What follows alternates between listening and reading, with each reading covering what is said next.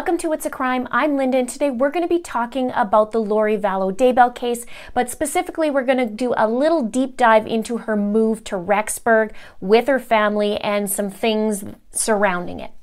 And there's always something odd happening when it comes to her, isn't there?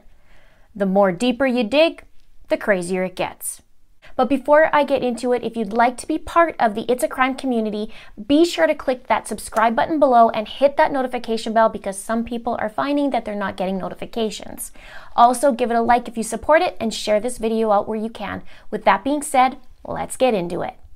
So let's start with Lori. At the end of August, Lori packs up her children and she moves to Rexburg. But a couple of days before that, she stops by and talks to her son Colby and tells him that she's moving, but she doesn't tell him that she's moving to Rexburg. In fact, Colby doesn't even find out that they moved to Idaho until months later, after the kids go missing. So I find it really interesting that she doesn't tell him where she's going, and she also lied to him when Charles died and said that he had a heart attack. So I'm betting that if she actually told Colby where she was going, he'd look at her like, "What? Why are you going to Rexburg? Who's in Rexburg? What's in Rexburg? And what's the big deal? Why doesn't she tell him that she's going to Rexburg?" Probably because he'd wondered what she's sniffing. So off to Rexburg, Idaho they go, and it's reported that Alex went with them. And her niece goes as well, but that isn't until later from my understanding. Now, Lori rents a townhome in Rexburg at 565 Pioneer Road, and she rents apartment number 175. And it's a 3-bedroom home for $1,225 per month. And a neighbor, whose name is Seth Bernard, did an interview and said he even helped her and the family move in. And he said that Lori, her children, her brother, and a friend had all driven up from Arizona. And Seth said that Lori told him that she moved there to attend college. Now, Seth also said that he met Lori's daughter Tylee once, but never saw her again. And he said that Lori's son JJ often played with his children. And Seth said, which is the neighbor, that he got to know Alex as well in the few weeks that he lived there. And JJ had gotten really close to his own children. And he says they played every day almost until he said he was moving to his grandmother's. And JJ said that just a week after they moved in, and he said to Seth's son that he and his sister would be leaving soon. And this is what he said, and I'm quoting, "They told my son that, oh yeah, we're going to go visit my grandmother." And so Seth says, well, we didn't know where that was, where he's going to visit. And he says, oh, okay. And he says he understood because school was about to start, that semester was about to start, and she was going to school from what I understood, is what Seth said. And he even says, the weird thing is there were no warning signs, no, hey, there's something going on here. There was nothing. They were very nice, very friendly. She baked us brownies one time. And in this article, it says the police started knocking on Seth's door asking what he knew about JJ and Tylee's whereabouts. And the Tuesday before Thanksgiving, Seth said that he saw Lori and Alex packing up a silver truck, which we know is Alex's truck. He said he assumed they were going somewhere for the holidays since they seemed to be leaving most of their belongings, including JJ's toys. And then he said the following day, the FBI actually warned him that they would be searching Lori's home. And he says, they just asked us to leave. They called me and said, hey, we're going to be raiding their house here in 10 minutes. Would you get your family out because we don't want anything to happen? And then Lori and Alex were gone by the time the FBI came. And Seth said that the FBI searched Lori's home, Alex's home, and the home next to Lori's, which is Melanie's, as we know. She rented the one next door. And I'll talk more about that in a minute. But Seth seemed to think that was Lori's sister because he said Lori's sister moved in there, so that's why they raided her place, but it's actually the niece.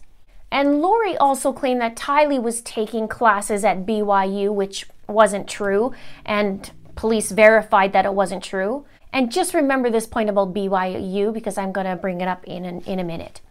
So now we get to Alex. Alex moves along with Lori to Rexburg. But in an article, it says that Alex stayed with Lori for a week before he rented his own apartment. So that would make it around September 7th then that he rents apartment 107. And Alex has been known to stay with Lori, and Lori's been known to stay with Alex at his place. So they do that. But he rents an extra apartment, a 3-bedroom apartment. And I guess it's understandable that you do want your own apartment, you know, you want your own space, but I do find it interesting that it's the same complex. And if he's the only person living in it, I mean, 3-bedroom is a pretty big place, right? And a subscriber actually had sent me a listing of his apartment, and it specifically went off the market on August 29th that it was rented. So it's only a day apart. Lori's was rented on the 28th. It was taken off the listing, and his is on the 29th, and he rented it for $1,200 per month. So I think it's safe to say that he rented it. That was the time he rented it, but he must have stayed with Lori for a week and then moved into his place. Interestingly though, that's the same weekend that Tylee was reported as last seen. After that, nobody's seen her. So I also wonder, what did he do for work when he was coming there? I mean, did he have a job? Why did he follow his sister to Rexburg, right? Also, the more I did some digging, it looks like it wasn't necessarily a planned move for him to be there. And the reason why I say that was because there's actually an eviction notice that happened on September 26th on his rental place in the Santan Valley in Arizona. And I don't know how it is in the United States, but if you get an eviction notice, usually it's because you haven't paid the rent, and it's usually a while because, you know, landlords usually give a break. I don't know if it's pretty strict down there.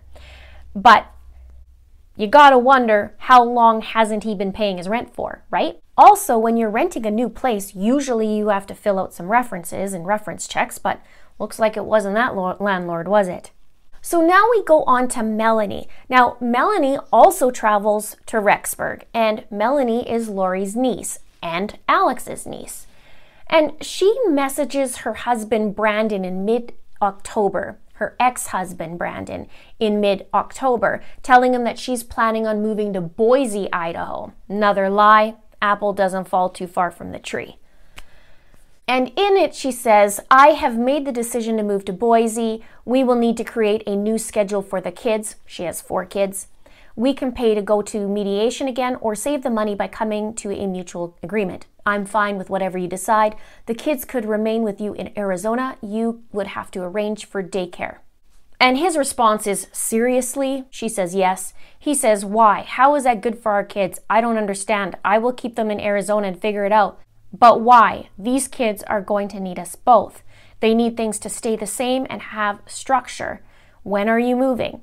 Is that it? No more information? This is pretty important. Can you give me more details? If you're planning on moving, you should have them, right? And she just says, I'm planning to go next week. He says, what day? Are you still planning on having the kids this week and weekend? And that was on the 15th of October. Now, Melanie rents right next door to Lori. Lori's in unit number 175 and Melanie rents number 174.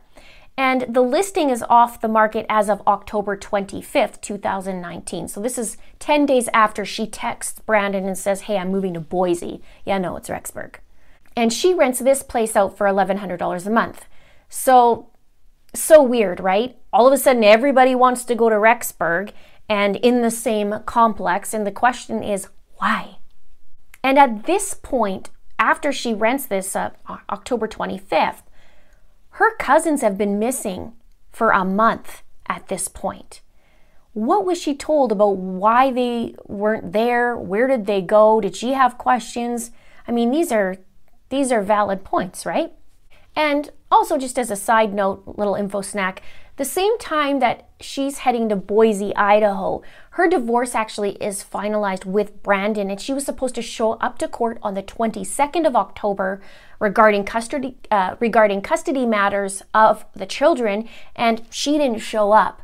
So interesting though, the lease does say it's Melanie that's renting and 4 children that will be living there. Now on October 31st, Melanie reserves a U-Haul from Gilbert Self-Storage in Arizona, and the rental application says that she's moving to BYU Idaho student housing in Rexburg, Idaho, and will drop off the U-Haul at Self-Storage Plus in Rexburg.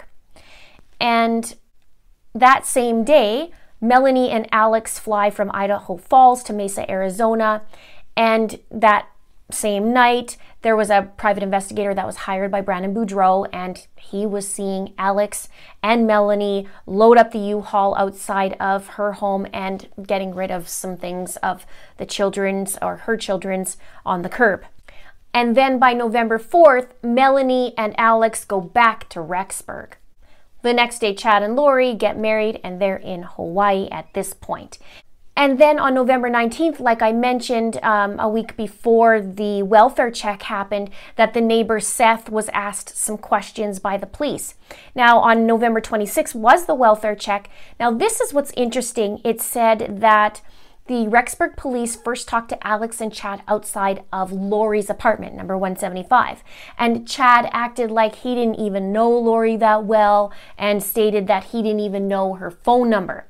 And the document, the court document, actually says that Alex told the detectives that JJ was with his grandma, Kay Woodcock, in Louisiana, which was not likely to be true due to the fact that Kay was the individual who first called in a missing child report to the Gilbert PD. And Alex tells Rexburg police that Lori might be in apartment 107, which is actually Alex's. But when Rexburg police checks apartment 107, they find that the unit is empty and vacant. And then after talking to the Rexburg police, Chad actually tries to drive away, but a detective stops him. And then Chad then says the last time he saw JJ was in apartment 107 in October. And he also then admits, miraculously, that he knows Lori's phone number and then provides it to them. And what sparks my interest is how they keep talking about apartment 107. Like, I wonder if they said it that way too. I mean, obviously this is a court document that it came from, so they're referring to apartment 107, but I'm wondering if they're like, no, JJ was in 107 in October, and you want to talk to Lori? Go to 107. If that's, everybody tell them to go to 107 if anything goes down, right? Could be. I'd love to know that. And it would be weird though. It would be weird if they were calling it 107, because you'd think, oh no, Lori, she's at Alex's house. That's apartment 107. Or JJ, I saw him at his uncle's house, in 107. So interesting, in my opinion, anyway. And so then you got to wonder, why is Alex and Chad pointing to Lori being there and last, that JJ was seen? Is it because something happened there? Is it because that's the clean place and not look at any of the other apartments? So I find that really, really strange. Almost like that's the diversion. Okay, that's a safe place, talk about 107. So did something actually happen there, or is that the place to divert? And then that same day, the police actually find Lori in her own apartment, and she tells them that JJ's with her friend Melanie Gibb in Gilbert, Arizona, but law enforcement can't reach her, and Lori says, well, they're at Frozen 2, so they're not going to answer. And I did mention this in quite a few videos. So Melanie ends up saying that, yeah, Chad and Lori actually called me 2 separate times to say, hey, tell them that JJ's with you. And she refused. Now on November 27th, they execute the search warrants in relation to the investigation into JJ's welfare, and Rexburg PD were authorized to collect blood, fingerprints, hair, hygiene products, to collect DNA, personal items such as toys, clothing and shoes, electronic devices, school records, and documents related to the state assistance received on behalf of JJ, as well as bank records, which may be evidence of payments received on behalf of the child, as well as payments or expenses made for the child. But that same day, Lori and Chad decided to scoot town, and so did Alex. And they went and raided Lori's apartment, like I mentioned, Lori's niece Melanie, and Lori's brother. The interesting thing, though, is in Alex's apartment, there was nothing in there at all, except for a couple small items in the garbage, is what the document reveals. And in Lori's apartment, they said that most of the clothing had been removed, but some furniture remains. And that's where they found the pill bottle of JJ's in there. So on that day, Alex and Lori and Chad flee, and I'm not sure if Melanie actually stayed behind or not. I'm not too sure. I have been having troubles locating that information, but we do know that Melanie and Alex did leave to Vegas because they were getting married to Ian Pawlowski and Zulema Pastanes. So after that, Alex did go back to Arizona, and according to his Rexburg apartment, it was back on the market on December 2nd, so he didn't come back. So perhaps he did give these landlords a heads up because it was just days later that this was back on the market. And then December 12th, Alex dies back in Arizona. So in all of this, they all move to the same town, and notably near Chad, and they all get married in November, and they live in the same townhouse complex. And one thing I was wondering is, why is all this mention of BYU, right? Because Lori was telling people that Tylee was going to BYU, but then we found out that was a lie. Then she told the neighbor Seth that Lori herself was going to BYU. From the sounds of it anyways, because when JJ told Seth's kid that they were going to go, him and his sister were going to go to his grandmother's soon, that Seth automatically said, oh, okay, yeah, that makes sense because Lori's going to school and, you know, the semester's going to start. So I found that weird. But really, that makes no sense at all. Why are you going to put kids for 2 weeks into school, or JJ in school for 2 weeks, and then send them off to the grandmother's to a different school? It makes no sense. What's interesting, though, is that comment that JJ knew he was going to be going somewhere. Where? Like, he said grandmother's, but is it the other grandmother's? Is it Lori's mom?